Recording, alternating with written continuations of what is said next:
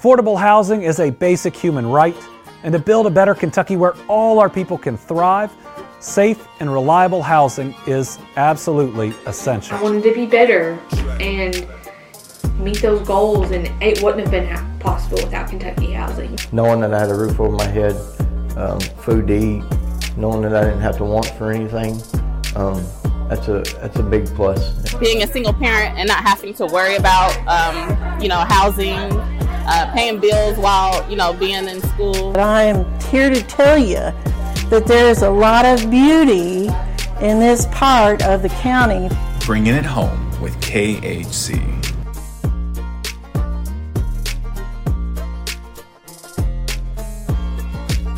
Welcome back to Bringing It Home with KHC. I'm your host, Nicia Patterson, and we have a treat for you today. Teri Knott and Melanie Yarmy of Stockton Mortgage are joining me to discuss how they improve homeownership opportunities for their clients. We will cover ethical representation in the industry, challenges lenders face, and how they work their magic using Kentucky Housing's down payment assistance and mortgage credit certificate programs. It is a fun and informative listen and extremely timely. Later this month, we will name Kentucky Housing's top lenders for 2022. Last year, both Teri and Melanie were both on that list. Stay tuned to our social media to see who the leading lenders are this year. Now kick back and enjoy. So thank you guys for joining us today. I'm just going to start things off, and you can go in whatever order you please. But just tell us your name and a little bit about what you do and your title. Teri, you can go first. Okay, sure. Okay. My name is Teri Knott. I am a mortgage loan officer for Stockton Mortgage. I've been in the business over 26 years, and I specialize in affordable housing. It's my passion. I deal with a lot of different boards. For instance, NARAB, which is the National Association of Real Estate Brokers. I currently sit on the board, and I'm also the outreach chair for that committee. I work with Kentucky Housing Corporation, Louisville Metro Housing, and any other organization to help affordability for my home buyers. Awesome. My name is Melanie Yarmy. I'm a mortgage loan officer with Stockton Mortgage as well. I've been in the business for 7 years, which happens to be my favorite number too. So I'm going to be sad when we get to 8. I specialize in first-time home buyers and veteran loans. Those tend to be like my niche and my favorite type of clients, just because it's one, first-time home buyers have never owned a home before, so it's always awesome to give them a piece of that American dream. And then veterans, of course, my husband's a veteran, and I think it's awesome to just help, give back to the community in that perspective as well. I also work with NARAB as well, like Ms. Knott, and as well as Kentucky Housing Corporation, of course, and a little bit of Louisville Metro, but I'm in the Lexington office, so I don't do quite as much. But essentially, yeah, that's it. I'm just excited to be here and excited for the opportunity to see what Ms. Knott and I can deliver to the people to help with homeownership. So I'm really glad that you brought up the veterans, Melanie, because at Kentucky Housing, our founder, Representative May Street Kidd, her whole purpose of founding Kentucky Housing was to make sure that all people in our communities had those opportunities to become homeowners, no matter what you look like or what your position was, whether you were a veteran or any kind of assistance that people needed. So I think my question for the both of you would be, do you all think that we have accomplished that goal of providing affordable housing and opportunities for people in the state? Or do you think we have kind of like some room to grow in that area? I think that we are definitely filling that gap actively, if I can say it that way. I absolutely love Kentucky Housing Corporation and the down payment assistance that they offer. And what I really like is that you all acclimate to the environment, especially when the market increased and the value of homes and the purchase price of homes skyrocketed. KHC was on it to increase the down payment assistance to accommodate buyers so that it could be an option for people to use that program. I think with anything, there's always room for improvement, but Kentucky Housing isn't really doing anything bad. I think as the market continues to change, we're going to find some things and you're going to find some things that need to be addressed or changed or modified, but not because anything's wrong. It's just things are constantly changing. I totally agree with Melanie. You all do a great job. I think we're, doing a lot better. And one thing that I love is that when you have meetings and your board meets, you all listen to what we say that would help affordability. And, the next thing we know, you've rolled some new program out because you have listened to our advice. So I definitely think we're doing better. And we appreciate what Kentucky Housing Corporation does as a lender partner. Absolutely. Awesome. So I want to get a little bit into home ownership. I know that you all are the experts. You're boots to the ground. You work this business every day. So I would love to get your insight. So one of the main staples for us is making sure that not only are you investing in housing, but making sure that it's affordable, right? And so my question is, how important is it for buyers to invest in an affordable home versus just investing in a home? Oftentimes we hear that phrase, keeping up with the Joneses, but my question is, who are the Joneses and why are we keeping up with them? Right. Like, why is that important? So can you all speak a little bit to that? I'll let you go first, Miss Teri. Okay. I'm glad you asked that question because I had a client that was having a hard time finding a home, and it's because she wanted everything to be updated. But that was going to require her to pay $14,000 more for the home than the other home that she looked at next door. Which that would have put her over her debt to income ratio, so she could not afford that home. And she was so busy worried about what we could do to get her in that home instead of going with the home next door that had, old cabinets and flooring. But I had to have a talk with her and let her know, hey, you can't in time, if that house has good bones, then these are things you can make your own, okay, which it makes it affordable. You don't have to pay $14,000 more to have cabinets and a floor. You can, eventually when you've saved enough, you can have those things done. So sometimes it's just looking past, like you said, the Joneses and just take your time because you're going to be owning the home, which builds wealth. And you're able to, on your own time, fix, the cabinets or get a new refrigerator and stove and get the flooring that you want. So it's very important because as inflation is rising, everything is so expensive. We still, you still need a roof on your head. So that's why it's so important to, for it to be affordable. So that you don't run into problems, which leads to stress and leads to, everything else. So thanks for asking that question. But yeah, that just made me think of a buyer that she did go with the house, the first house. Awesome. And she just didn't see past the next door neighbor's house that had been updated. So she's very, happy that she went ahead and went with the house that, again, had good bones. It's a good, stable house. And, over the years, she can make it, what she wants to make it. So, Teri, I think you hit like a lot of things on the head with that story. And just to kind of piggyback off of that just a tiny bit, we had a pandemic. And that's something that most people in our generation have never seen before. and we didn't know how to prepare for it. We didn't know what to expect. We didn't know what was going to happen. But because of that, a lot of people lost their jobs.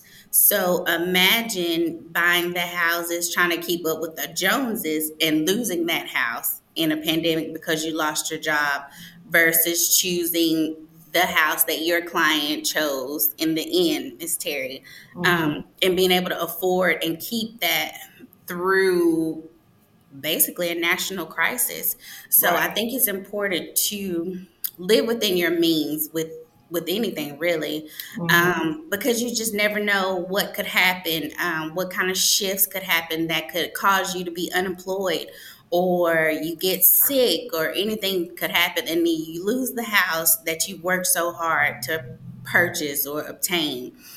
So it's really important for people to see, like you said, Miss Teri, past the trees and see the bigger picture, because it might be roses and sunshine today, but it could be a complete thunderstorm a month from now. So I think that's super important to just make sure that people are making conscious, responsible decisions. And like you said, if it's not the home that they want now, the way that they are going to build equity in the home, I mean, if for some reason they hit the lottery or they become super stable and have, the Dave Ramsey plan mastered or whatever the case may be, they can always sell and rebuy that dream house and use the equity that they built in the first house to go towards the next house and make that payment cheaper. So there's always a way to do it without having to just jump, head first into something that might be quote unquote irresponsible at a later time. Awesome. Thank you so much for bringing that up. And I'm still trying to master my Dave Ramsey plan.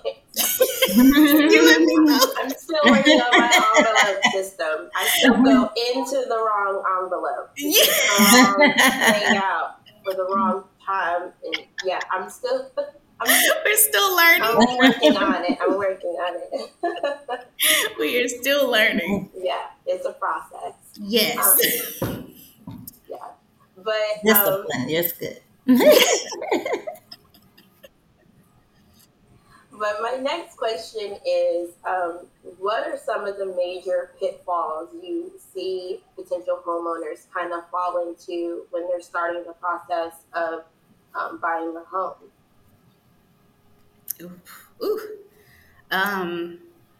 There's quite a few, to be honest.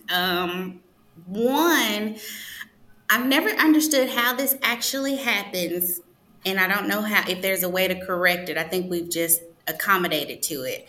But I don't know if you've seen the same thing, Ms. Teri, but most of the time, buyers go to the realtor first. They haven't looked at finances. They don't know how much they can afford. They haven't looked at anything. All they saw is they drove down the street, saw a for sale sign, looked it up on Zillow. It was actually beautiful, and they wanted to purchase it. And they called the realtor on the sign, or a realtor they know, and then they haven't been pre-approved. So I don't know how to make that shift to where buyers know to get pre-approved first and then go to a realtor, because sometimes it sets them up for failure in that they can't afford that home, or it might be outside their means, or whatever the case may be. I think it's just sometimes a lack of knowledge, and people don't know. And I've seen like a lot of buyers who didn't know what a lender does. Like, mainly they think they start with the realtor and the realtor handles everything.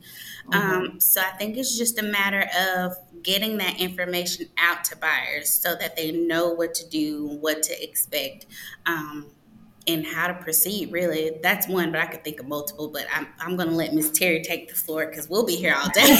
Right. We would. Okay, I would just add that I think that credit, a lot of times the buyers want to do things on their own before they will even let you pull their credit. And a lot of times they're just making it harder because they may pay off something that really they didn't need to pay, because now it's reflected on the credit differently than what they thought. Okay, because sometimes when you close an account, it can really hurt your scores. So I see that a lot, is that, they just want to kind of do things on their own because of what maybe they heard from a friend, and everybody's situation is different. So I just try to talk them into just let me pull it so you'll know, because I'm the one that's, doing the financing for you. So quit going and getting with these companies that maybe you don't even need to get with, and paying them hundreds of dollars when all we needed to do was to pull your credit report. So credit is still a big issue. Yes, I agree wholeheartedly with that one. So what you're saying is I shouldn't go buy a Camaro before I close on my house. Oh, Lord, please don't. Because they're going to pull your credit like 10, 12 times, which is going to lower your score. And then, of course, with a new car payment, that could kill the whole deal. So please, yes, most definitely. Do not, when you're going through the process, do not buy anything. Okay? And we stress that here at Stockton. We send you all kind of videos. Yes. Things that you should not do. Right. Things you should not do. And another thing is, and we're your friend. You can tell us, what's going on, because we found out later, it's too late. So, but yeah, no inquiries when you're going through the process. Definitely. Noted. I'll hold off on the new car. Yes. It's easier to get a car than it is a mortgage. So therefore, you should go with the mortgage first. Yes, exactly. Exactly. So can you all speak to a little bit about what the difference is in buying a home that's already built versus building the home? Is there a difference in between those two processes, and is one longer than the other? How does that work? Ms. Teri, you want to go first? Okay. I will focus on probably the financing part of it. When building a home, you get pre-approved, and say it's 6 months later before the house is done. A lot can happen in 6 months. So sometimes new construction, it kind of scares me, because you really have to keep your clients, straight, as far as making sure that they don't, again, open up any new credit. Don't do anything to jeopardize their loan, because we will have to update all your pay stubs, your bank account, so that we can make sure you still qualify. So that is one of the differences, because just buying a home right out is normally 30 to 45 days for closing, but building a home is now about 6 months. Okay, so again, a lot can change, and people really have to be careful, because we will have to pull your credit again, because it's only good for 90 days. Okay, so that's just one of the things I like to point out when it comes to new construction. And Melanie, I'll let you just kind of talk about the difference of what. That's a good chunk of it. And then when we also think, even if we think from the perspective of the purchase of that home, say for instance, if I started the process to build a house now, and it's not going to be done until, we'll say, December. After COVID, we've seen how things have increased in price significantly. The cost of labor, the cost of, even just wood to build these things have increased significantly. So we could pre-approve a borrower today, and, for X amount of dollars, but by the time October, November gets here, everything went up. So then the cost of the home could have gone up, or you get less quality items or something like that, because the builder's cutting corners or whatever the case may be. Then there's a possibility that you can't even qualify for the home once it's actually built. I'm not saying that it's not a bad idea to build a home, because I'm OCD, so I'd probably prefer a new construction home.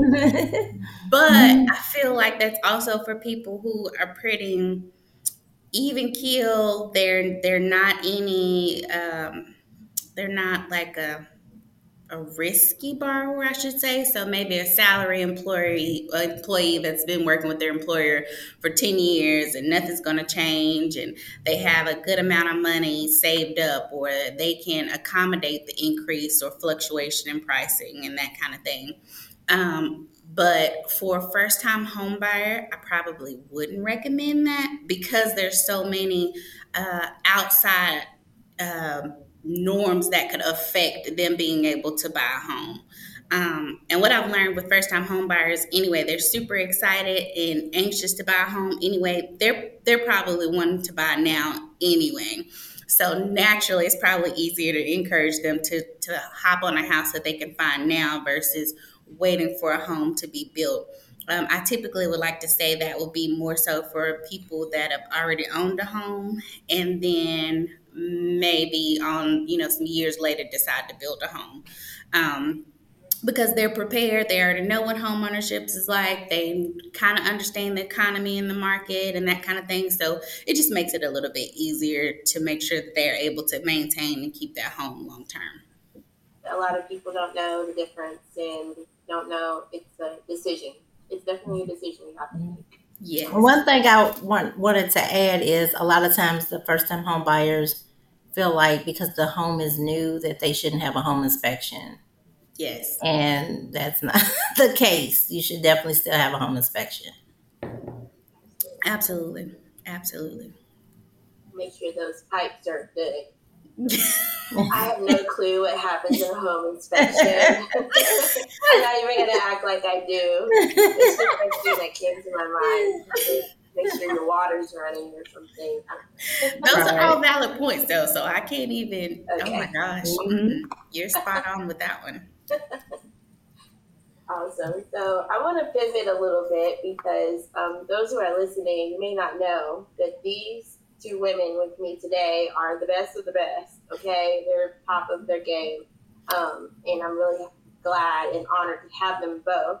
But career-wise, I just want to know, have there been any obstacles that you all have faced as lenders or anything to sort of overcome in your process as being lenders? I will say real estate in general, even from a lender perspective or a real estate agent perspective, it can be a dog-eat-dog world. What I have been seeing a lot of, especially in the new market with higher interest rates and people not being comfortable with, technically where rates are is pretty much normal. But where we had that, we'll say like 1 or 2 year period where rates were really low, people are spoiled. But essentially, people I've learned will do anything for business, even if that causes them to violate RESPA, which you could lose your license over. You could go to jail. And then I don't think people are like thinking of that. I think because they think they're not going to get caught or nobody's going to say anything, they're willing to do anything to obtain business. So then it makes it difficult for people like Miss Teri and I that are just trying to do our job legally the right way, provide information to clients based on the knowledge that we have versus let me buy you this cool gift, or these are the things that I can give you if you choose me to do your loan or your business or whatever the case may be.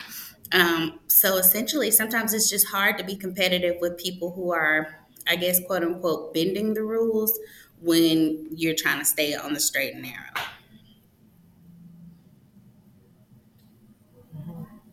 And I would say that's a good point, Melanie. I would say some of the things that I have seen change over the years since I've been in business is that as far as affordability, we're having more programs come out. They're listening to what we're saying now, because you may think the program is the best ever, but then our realtors say it sucks. So, yes. We have to go back to these boards and say, hey, I know it seems like a great idea, but this is what's really going on. And I like that they're now listening to their lender partners. And, just again, with the programs that are out here, if you make it a stumbling block, then why have it? So I can say that over the years, we have came a long way. Yes. I think that is really interesting.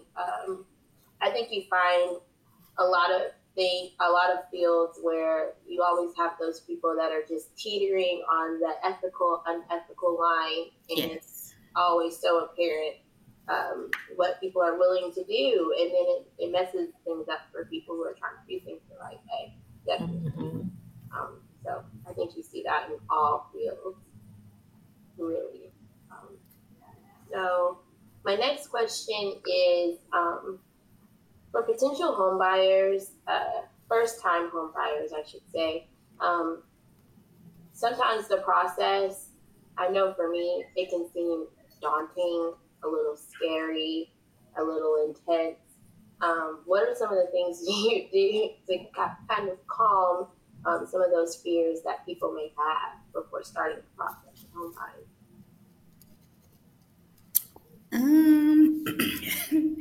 So it's funny that you asked that. When I initially got into the lending business, one of my hashtags, well, my current one is Mortgages by Melanie. That's easy. But another one that I accompanied with that one was This Officer Wears Leggings. So typically with first-time home buyers, I wasn't that person that wore the 20-piece suit to work. I didn't have my red lipstick on and my Louis Vuitton and my red bottoms and, all business professional. Like, I would often come to the office in just like a t-shirt that had Mortgages by Melanie and leggings and some tennis shoes. Actually, I have tennis shoes on right now. And what I realized is that it kind of lets their guard down. I'm no longer in that. Not that I'm not professional, I'm just not coming off as intimidating, to say the least. So I kind of come down to their level because they usually come in comfortable. So we're there and we're just discussing, we're talking as people more so than lender versus borrower. So it's more just like a conversation like we're having now. With typical buyers. So what I realize is that it makes them more calm. They're more open. They're more relaxed. So they're able to just be more comfortable with the situation. So if they can go in comfortable and stress-free, then typically the process after that is pretty smooth and easygoing. So I really think it's just that initial contact. I mean, you know how they say you only have one opportunity to make a first impression. So I just try to bring their guard down. And then after we can get past that, it's pretty easy going. Like, we just become friends and they're comfortable saying what they want to say. And I'm comfortable directing them on what they need to do without them feeling stressed or anxious, if that makes sense. Very nice. I'm glad you wear leggings and sneakers. That makes me very comfortable. But yeah, you hit it on the head. One of the things you just said is that when they see you, which means you need to meet with them. Because I can say in 2020, when I didn't get to meet with those clients, it was the best year I ever had in, my whole industry, industry numbers and everything. But I didn't get to meet with them. And I felt like, oh my gosh, how I normally know who they are. And and like you said, some you become friends with. I didn't have that opportunity in 2020. And I didn't like that feeling. So I think that it helped. And I think that with your buyers, they have more questions when they're in front of you. Okay. And I think you can break it down and slow it down sometimes because it can be overwhelming, hit them with all that at one time. So again, some people don't meet with their clients, but if I can, I know sometimes it's a convenient thing. Some buyers don't want to, but I recommend it. Just again, so they can see who you are, and feel more comfortable to ask questions right there with you instead of over the phone. You know what I'm saying? and make sure, and you can look at them to see if they really understand and let them know, hey, if you don't understand that, this is my expertise, but I need to deliver it to where you understand. Yes, yes, Yes. absolutely. I can imagine how challenging the pandemic was trying to make these transactions for people trying to purchase homes. It seems like it would be very difficult to try to build those connections with people. Um, has it gotten better now that things have sort of lifted a little bit? Yes, it has most definitely. Because, like I said, 2020, I think my jaws were gonna fall off because all I did was talk on the phone all day, and you're working from home, so you look up and it's 7, 8 o'clock at night. Yes. But I think people are just excited to be able to meet with you again anyway. Period. And Just it to just get out the makes house. and it makes that communication better. Mm-hmm. And I'm sure the realtors say the same thing. I will say that the closing pictures look so much better when you can see people's beautiful smiles versus those masks. Yes. I'm like, oh my goodness. Yes. Yes. Please take your mask off. We don't know who bought the house. Right. Absolutely. Right. So I want to see what you all's predictions are for where the housing market is going. Look into your magic 8 ball, your That's So Raven moment. Where do you see housing market sort of going? What's your predictions, if you could, for this year and beyond? Oh, Miss Terry, you're gonna have to start that one, honey. Okay. You got 20 plus years in the industry. Right. Honey. Okay, I'll start then. For this year, I think it'll be similar to 2022, but I will say later, maybe in about 3 to 4 years, we'll probably start seeing foreclosures again, is my prediction. Um, and I hope it's not like how 2008 was, but you know, with I mean, you just see it because if they're saying that the rates are not going to be back in the three and the fours, and everything else is, inflation still have it. We still are going to have to adjust, but it may be a lot of people that are not going to be able to adjust. And I don't see that we have much fallout money anymore, bailout money that we did during the pandemic. So if we don't get any more, bailout money, then I'm thinking that's probably when we're going to start seeing a buyer's market again. I think unfortunately, as bad as it sounds, I think that's pretty spot on because everything's still increasing. Even if rates stay where they are, if the cost of everything is going up and people's incomes aren't going up to match, Right. at some point it's going to, overpower everything. And it's just going to be like, we can't afford the basic necessities, if that makes sense. So I'm hoping that, because Ms. Terry, I don't think you're the first for sure to feel like that. And I'm hoping that because people are probably thinking the same thing, that they're working towards ways to avoid that or shift it or something like that. Because even if rates stay where they are and the cost of homes don't continue to increase, then that still could be a negative thing because that equity that we were used to constantly building as we own a home, what if it goes backwards and then the value of the home decreases? So now we have normal interest rates, the value of homes being stagnant, and the cost of everything increasing, but nobody's income is increasing. So it's a little concerning. I don't know how we fill that void, if that makes sense, because honestly, I think that's up to the employers, just reaching a little bit deeper in their pockets to pay employees, and we don't naturally have any control over that. So I don't know. I don't know. I'm just hoping that by some miracle happens or the opposite of a pandemic happens and the world just, I don't know, opens up and flourishes. We'll just go with that and try to be positive. I don't know. Right.